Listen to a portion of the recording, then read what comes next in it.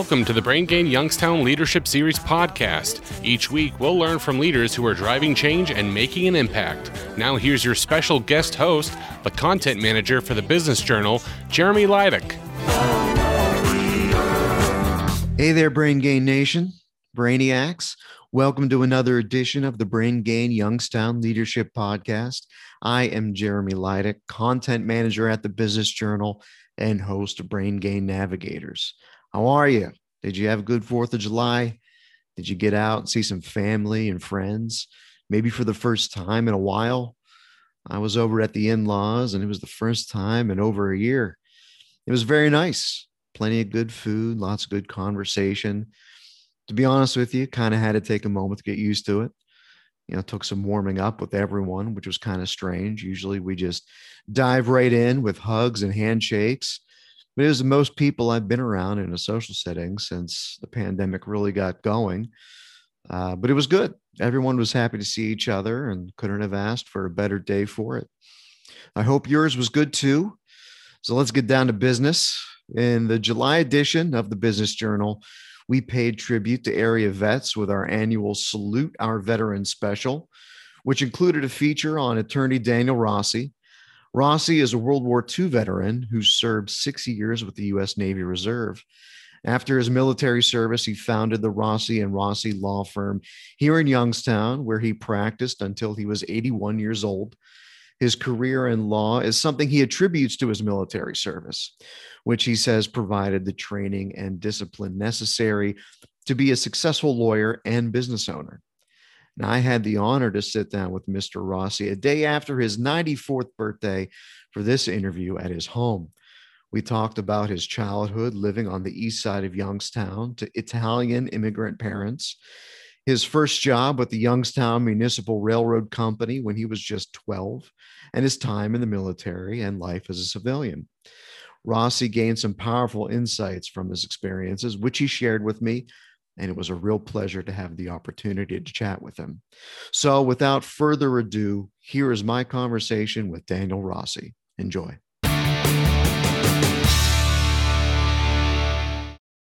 Mr. Rossi, tell us a little bit about growing up. You're a lifelong resident of the area. Tell me about growing up. I'd be very happy to. I was born on the east side of Youngstown to a house mother, midwife, as they were called in those days, on the east side of Youngstown. And it was an area that was frequented mainly by Italians that came from Italy. And so I grew up in that type of an environment. Significantly, and the thing that I remember the most is that because I was born from immigrants from Italy who did, except for my father, my mother did not speak English. Consequently, I grew up speaking only Italian. Oh. And I went to what would be 1C kindergarten speaking Italian, which is, as you might suspect, a very great disadvantage in that area. But I learned English in school, and I taught my mother enough of English to become a citizen. So I grew up in an Italian-oriented community, much different from today. The street that I lived on, nobody ever locked their homes. They were all very friendly. They all intervened on a friendly basis in their homes and helped one another whenever, almost because of necessity, because there was a great deal of prejudice at that time about foreign people. So people that spoke and came from Europe needed assistance and help and protection, and they had wonderful neighborhoods as a result thereof. Gotcha. So I grew up, and I went to grade school in Madison, and ultimately ended up at East High School, which was a very significant thing because at that time was 6'3" tall. And I could remember when the basketball coach at East High School saw me walk into the building, he was elated. He was excited, but to no avail because I did not play basketball. I worked in high school. At East High, I would be discharged at 2 o'clock, and I went to work at 2 o'clock every day. Where did you work? I worked for the Youngstown Municipal Railroad Company. My father was also an employee of that company, and he's the one that got me to work for them. And there were a lot of highlights of working for Youngstown Municipal Highway, because in those days, there was during the war, World War II, we were taking out railroad tracks for the arms, for the war effort. And my father got me a job because in order to take out the railroad tracks, they had to have men would break up those with sledgehammers and so forth. And as you know, they would move forward as they removed the railroad tracks. And the men all needed water, so I was the water boy. Okay. But I was 12 years old and 6'3", and hired. And the significant thing that happened during that tenure was that in order to get fresh water for the workers, I would have to go ahead in the neighborhood. And in those days, everybody had pumps, wells, and to get water. And I was attacked by a German police dog while I was in the process of exploring for new water. As a result of that attack, I was taken to Buell Hospital, because this was in Pennsylvania.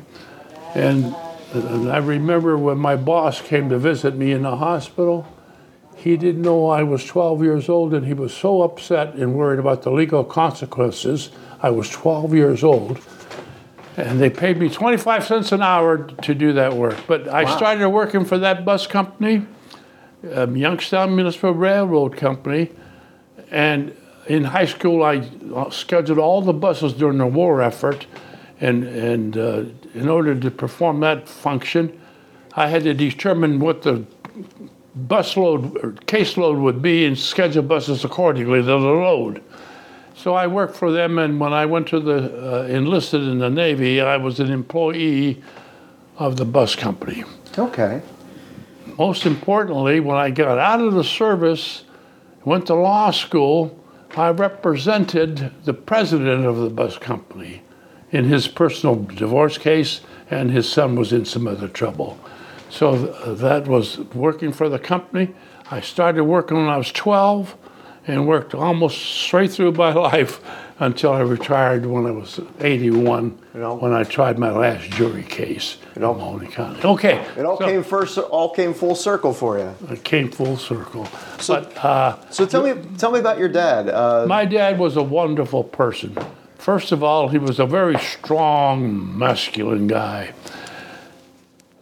Sought a better life by coming to America. America was very popular in terms of the Europeans to come here, because America represented an opportunity for improvement. Europe was rather stale, and it didn't provide that. My dad came to America from San Vito, Roma, which is an outskirt of Rome, when he was 16 years old, and learned English very quickly, and became an American citizen, and then he was drafted almost immediately. As a result of the draft, he went and he fought for the American Expeditionary Force. They took him back when they declared war in World War I. He left America and went and fight as an American against the Germans. And in the course of that, war was entirely different then. The war nowadays has some limitations. In that day, they gassed one another. That was an ordinary thing to do. Horrible. So he fought in the Argonne Forest effort. He was gassed while there, and he lost his sense of smell. But he survived and came back to America, of course. And that's his helmet over there that he wore. So he served America and was very proud to do it.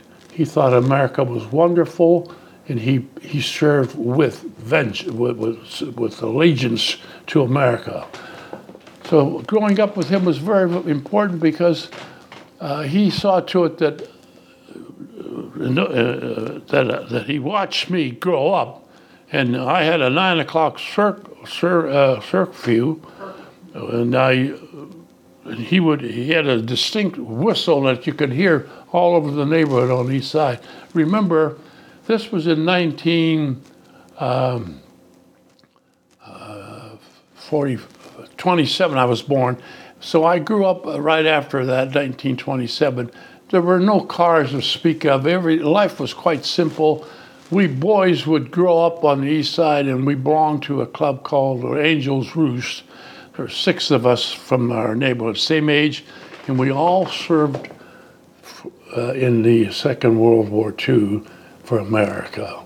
So we're very, very proud. My dad would whistle, it's 9 o'clock, and I would get my carcass home. And I never got into trouble. We performed pretty well. And he saw to it that I was subjected to men who spoke great English, because on the east side, we were handicapped. We were not taught English as well as the people from north side and south side.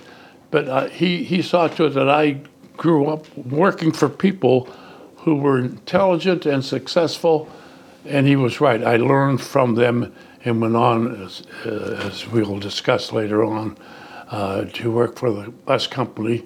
And because of my dad's doing, I was subjected to people who was influential in my life and taught me a lot. And I can say that to you with comparison because the other 5 guys in the Angel's Roost didn't have that opportunity, and unfortunately they were not as successful as I turned out to be.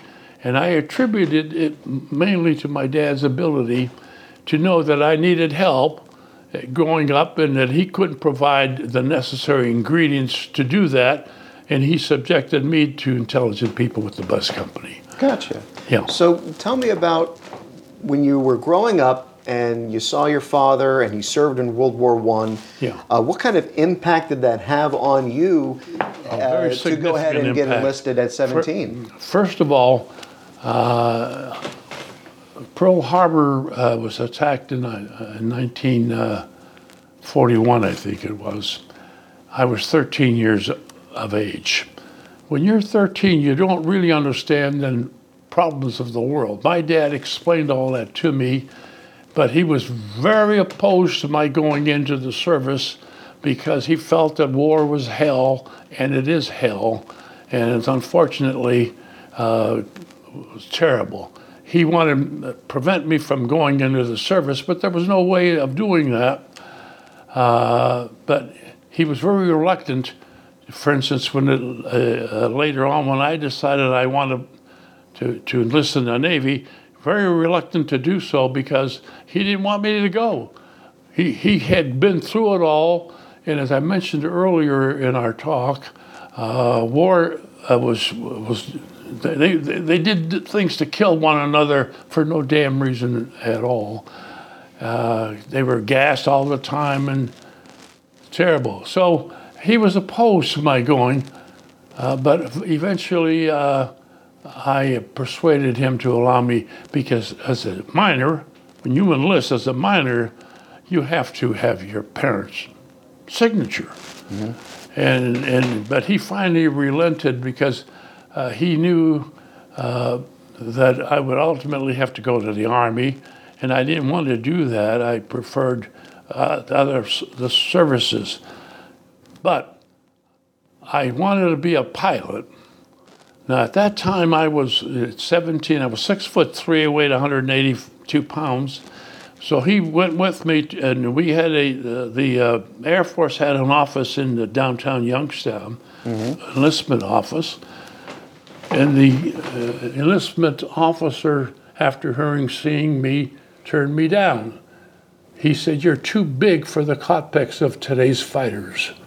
So I could not enlist in the Air Force. Consequently, we went to the Navy. But my dad was opposed to it because he knew he liked to avoid my going to service because at that early stage, this was a little bit before the war ended. You could get killed, and I was his only son, and he was very reluctant. But he knew that I had to do something in order to avoid the Army, although he served in the Army with a lot of allegiance because he loved this country and he loved what this country, the opportunities that it provided for people that came as immigrants from Europe. So he knew all this, and as a result, I enlisted in the Navy before I was 18. Now, you were 17 at one time. Do you know what you know at 17 in terms of the world situation? You know very little. Very little. And you couldn't care less. So I needed help, and he provided for me. But he was very cooperative in finally allowing me to enlist. Tell me about one of your experiences serving in the war. What's the most significant memory? Well, the most significant memory I have, and I have to take you back just a bit. When I enlisted in the Navy, I immediately went to boot camp. And boot camp was only 6 weeks, 8 weeks at the most. And during boot camp, they put you through various vigorous training matters pertaining to the Navy. Now, I couldn't swim, but I was the captain of the athletic captain of the company. But I was able to jump off this 40-foot terminal and turn on my back, and I could back paddle. But be that as it may. When I first went to the services, it was very, very difficult. At 17, I'd never been out of Youngstown. I mean, I was secluded here, and it was a new experience. So there was a lot of fright involved in where you were going to go, and so forth and so on. So after boot camp, the last couple of days in boot camp, they gave you a test to determine where you were going to be assigned and what you were going to do as a sailor.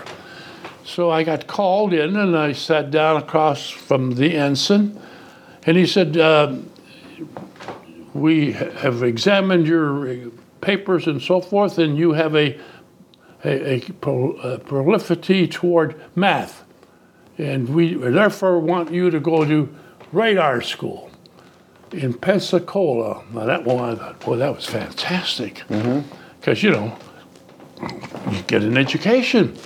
And we didn't have no other way. The war was beginning to wind down and end. So he said, but since the Navy is going to spend an enormous amount of money on your education in Pensacola on radar school, you have to enlist in the regular Navy for 6 years. I had, up until that time, I had enlisted in the United States Naval Reserve. And there I sat. I just turned 18. I didn't know what was coming off. And that's an awful early age in your life to make major decisions of that consequence. So I looked at him, and he looked at me, and we were silent for what appeared to be an hour, but it might have been a minute or two. And I didn't have anybody to turn to seek advice as to what I ought to do. Because it was very attractive to go to Pensacola radar school at that particular time in my life. And I finally came to the conclusion that I couldn't do that because I didn't want to tie up 6 years of my life as a sailor. That has proven to be the most significant decision I've ever made at that early age. And since I turned them down, in 3 weeks I was in the Philippines. They didn't like so that's my first impression. And the war was winding down. Now this was in June of 45. The war in Japan went on, I think, until August. And so I got shipped to the Philippines, and my first assignment was land duty, because you have to bring supplies in to the Philippines, and I was working to handle those supplies as they came in. But and I was just turning 18, and I didn't know what the hell was going on, and scared every day of my life. 10,000 miles away from home. I'd never been out of Youngstown before that. A new experience, but I knew that it was a wonderful opportunity to serve my country. And my dad had taught me that this country was the greatest, and he knew because he'd been around a bit, the best country in the world. And I was happy to have the opportunity to serve.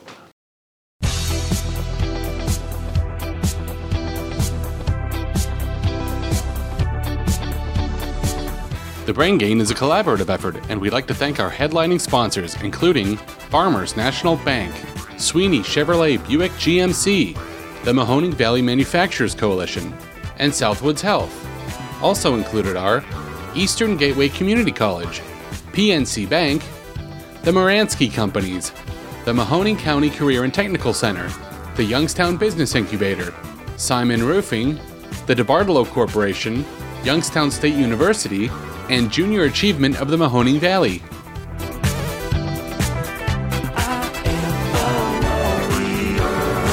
So I know you were aboard the USS Cape Johnson. I was. Can you tell me about some of your primary duties aboard? Yeah, sure. I'd be very happy to. That was after the war with Japan ended. And don't forget, we were fighting Japan in all various islands in the Pacific. In the Pacific incident, it was beautiful. It's just as the word indicates, Pacific calm. It was fantastic. And I served there. It was a troop carrier.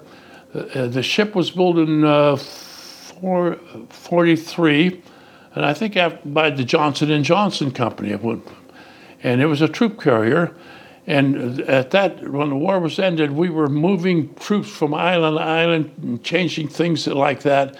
And it was my duty as a sailor to make sure to handle the ship and handle the troops that we were transferring from island to island.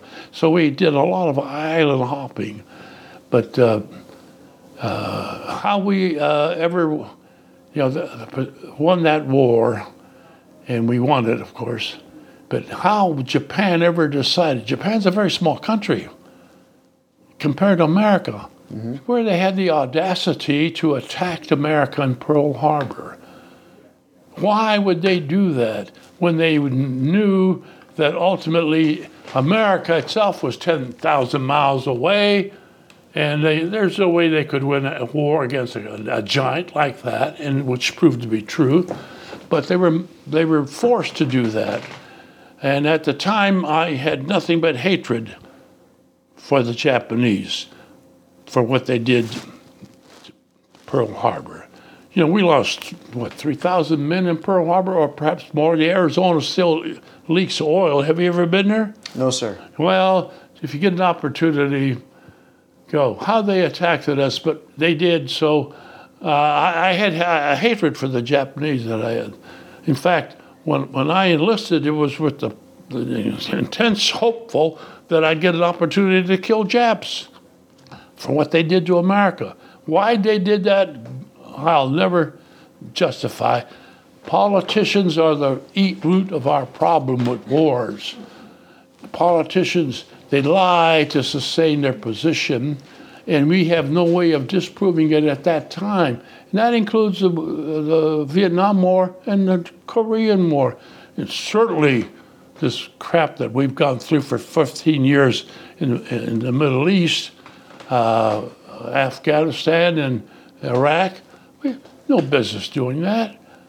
I mean, we tried to change their way of life to conform to ours, which is a mistake. They lie. Propaganda was immense in my day. You can't believe some of the propaganda. One of the biggest things that I remember is that the government announced that an airman flying a fighter pilot's drove his plane down the smokestack of a Japanese battleship. That never happened. It was never true. But it was that kind of thing that had me inspired. I was looking to kill Japs to get even. Do you still have that hate in your heart for the Japanese? No. I do not have that hatred. People are wonderful, and that includes the Japanese people. There's no reason why we did what we did to Hiroshima, and I'm going to tell you why. And this is the belief is unpopular. When I was in Japan, before the war with Japan ended, we were slated to drive American troops in the LCT, which is a landing craft for the invasion of Japan, and it was predicted that we would all get killed. So, and that included me. But they dropped the bomb on Hiroshima. The war ended in 8 days later. I was safe. But in retrospect, now that I look back, we killed 120,000 Japanese as a result of dropping those 2 bombs. Why am I critical? We dropped them on civilians. And before that happened, wars were fought by armies, army versus army, with the possible exception of Hitler setting all of those V2 things over in England, London. They could have dropped those bombs on military establishment and established the same damn effect. They killed people, 120 plus. They burned so many people, scarred for life. So, I don't have hatred for the Japanese people. They have nothing to do with, most people don't have anything to do with wars. It's the politicians that get us into the wars, and they control the facts. And they release what they want that benefits them. So, I visited Japan. My daughter became a doctor as part of her pride. We went to Japan, and I want to tell you, 13-hour flight. Many people were sick on that flight, and I helped the ushers take care of the people who were vomiting and so forth and so on. When I landed in Japan, the 6 or 7 people that were in charge of taking care of the passengers formed a greeting at the airport only to greet me as an individual and applauded me and thanked me for the service that I provided. The other thing of note is I was still 6'3" then. Right. They thought I was a basketball star in the streets of, and they would come to me to sign. So I signed my autograph rather than explain to them that I was not a basketball star. Yeah, so the Japanese people are wonderful people, very articulate, very clean, and it was a damn leadership that got him into trouble. And the same thing with Hitler. The Germans are wonderful people, and if it weren't for the Hitler, they would have never tried to do what they did. Right. And Roosevelt was president when the Germans, Hitler was nuts. And we have to be careful that we don't elect nuts, because we have a propensity to elect popular people for different reasons, which may include that they are nuts, and we don't know that. So we have to be careful, because war is hell. And maybe we could avoid it. But at any rate, Roosevelt said he would never send American troops to defend foreign countries. Guess what? When it was, and I kind of believe it, and when it was needed, he changed his mind. We lost 462,000 people in World War II. 462,000 people. Mm-hmm. But it had to be done because he was nuts. He was nuts. And we were in jeopardy, I guess. Okay. So how many years were you in service? And tell me about coming home. Pardon me? Tell me about when you came home and met your wife and started your practice. I'd be very happy to. I served for 13 months. and most of which time was peacetime.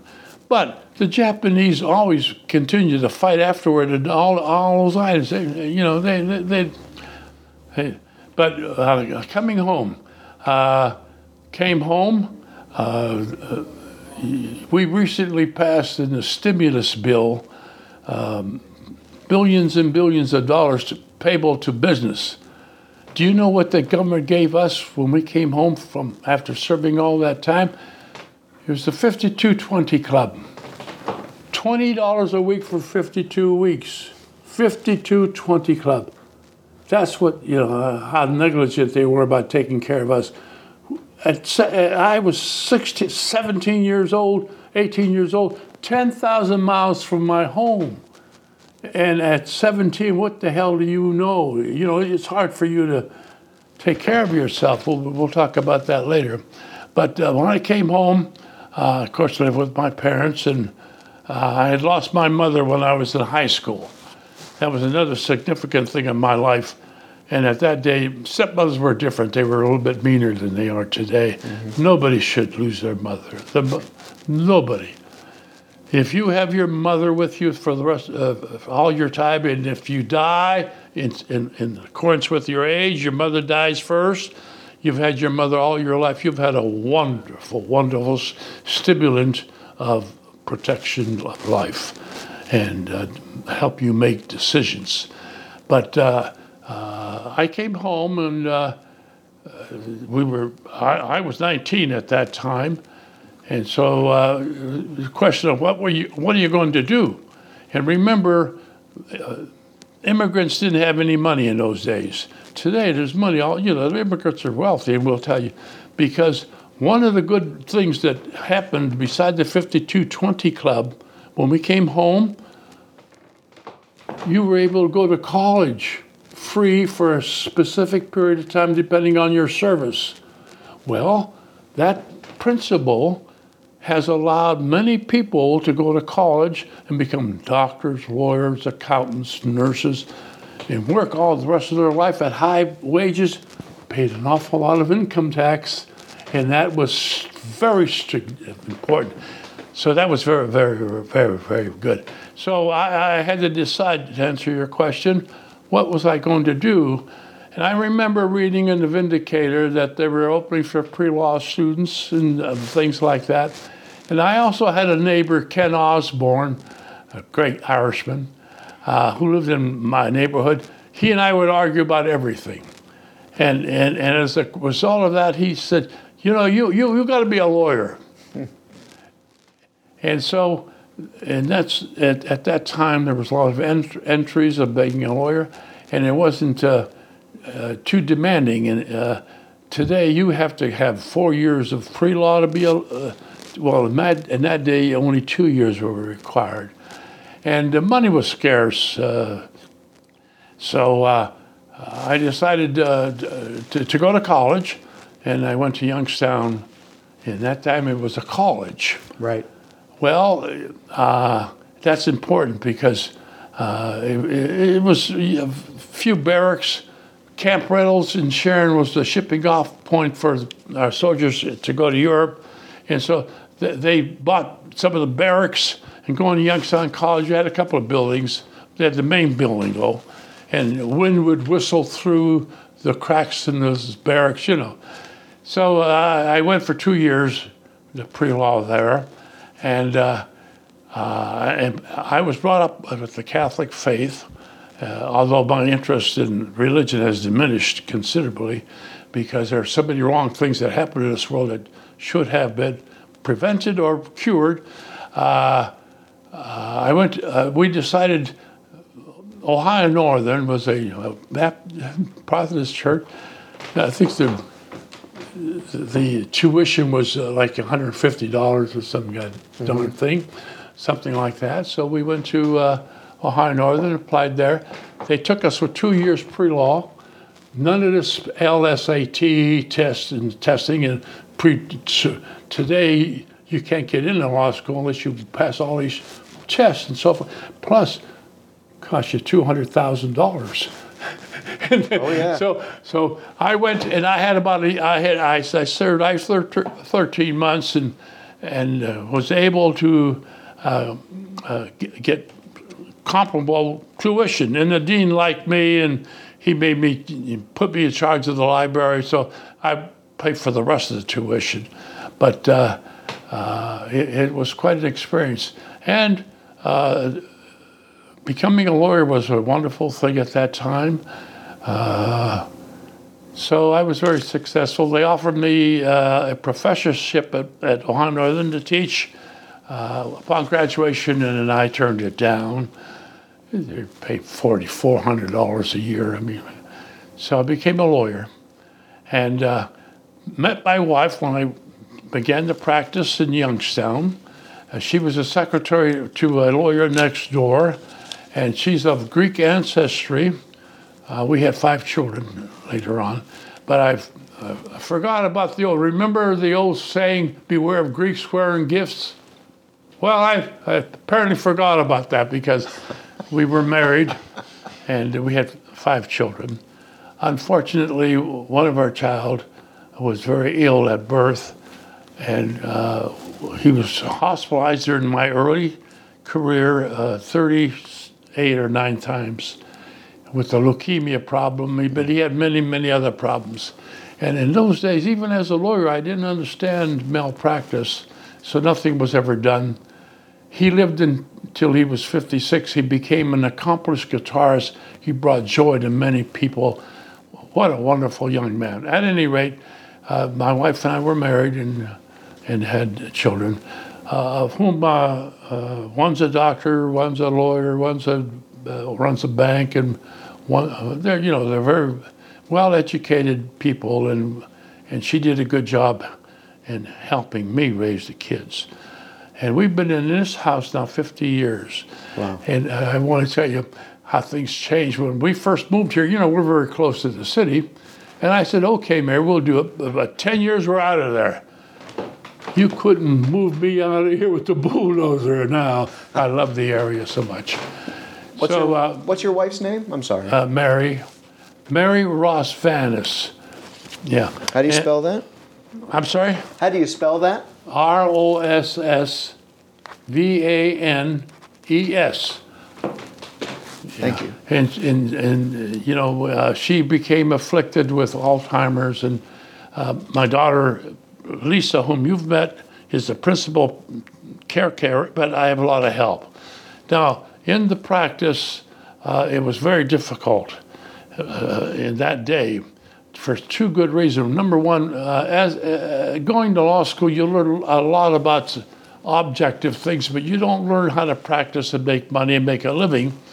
So you come out into the practice, and there was hardly any business around to speak of. Today, there's plenty of legal business to occupy lawyers.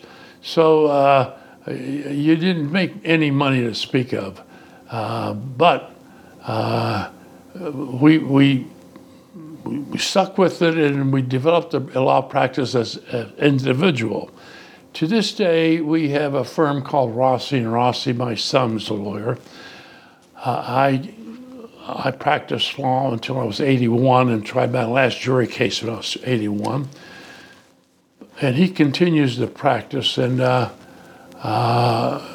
we have never spent 5 cents on advertisement because we think advertisement, based on our observation, is false and phony, and that I believe is to be the truth. Most of the lawyers that advertise, not all, most of them advertise, they get the business, they farm it out to an experienced lawyer, thankfully, because they don't know what's going on. And it costs so much money. So my grandson now is in our firm, and he has a brilliant future. He's the son of the mayor of Girard. My daughter married him. He's been mayor of Girard 21 years. Wow. I mean, he does a fantastic job, and he's honest as pure as white of snow. He's fantastic. So it was a very difficult time, But I was one time, I can tell you, very big in divorce work. You got to get Dan Rossi. I had 56 open cases, divorce cases at the same time. And Judge Leskovansky allowed these, when you're litigants in a divorce court, and you live in the same house because you can't afford two separate homes during the pendency of the case, a lot of arguments. So it was horrible. So I quit the private practice of divorce work and concentrated on accident cases, and did very well. I tried more cases than I think any other lawyer in Mahoney County, mainly accident cases. And often asked, well, why did you go into the personal injury work, accidents? And so that's where the money is. So, and we became lucky and we're able to afford good medical care for my wife now. And so it all worked out, but it's part of the training that I received and the discipline that you are subjected to and learning about life in the service that I was successful as I have become. And along that line, I lived through that period of time when I was 17, 18, and you're not fit to be an individual and make serious decisions. Therefore, I urge that we have construction. What is the word? Constructive? Yeah. Everybody should serve their country after high school for 1 year, because it affects everybody. Number one, you're a year older when you're done. You're better able to make serious decisions as to your future, which are very important and critical. Because you make decisions at 17 or 18, you're stuck with them for the rest of your life. So it's important that you have enough time to learn about all that. And certainly, it not perhaps right at this day, but normally it alleviates the working of the job hunting, and it also teaches you, while that service, 1 year that you serve, your love of a country. You have an attachment to your country. You have done something with your country and for your country, and it provides a reservoir of soldiers in case you ever need another war by land. So I think that everybody should be required mandatorily to serve their country. Because what I learned when I was 17 and 18 in behalf of my country is irreplaceable, and what could have never happened. And it helped me significantly in the development of my future. So even with your experience in war and the experiences that you had serving overseas, you're proud of your service, and you would certainly recommend people to enroll. Absolutely.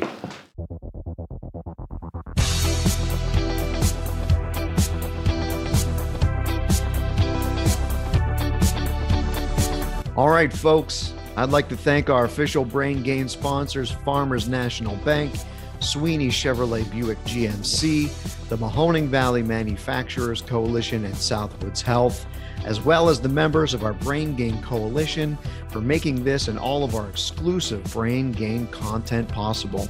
I'd also like to thank again Daniel Rossi and his family for welcoming us into their home. Such a great opportunity to speak to someone who has his perspective. Always, always, always make time to talk with the older generations, because you can learn a thing or 20.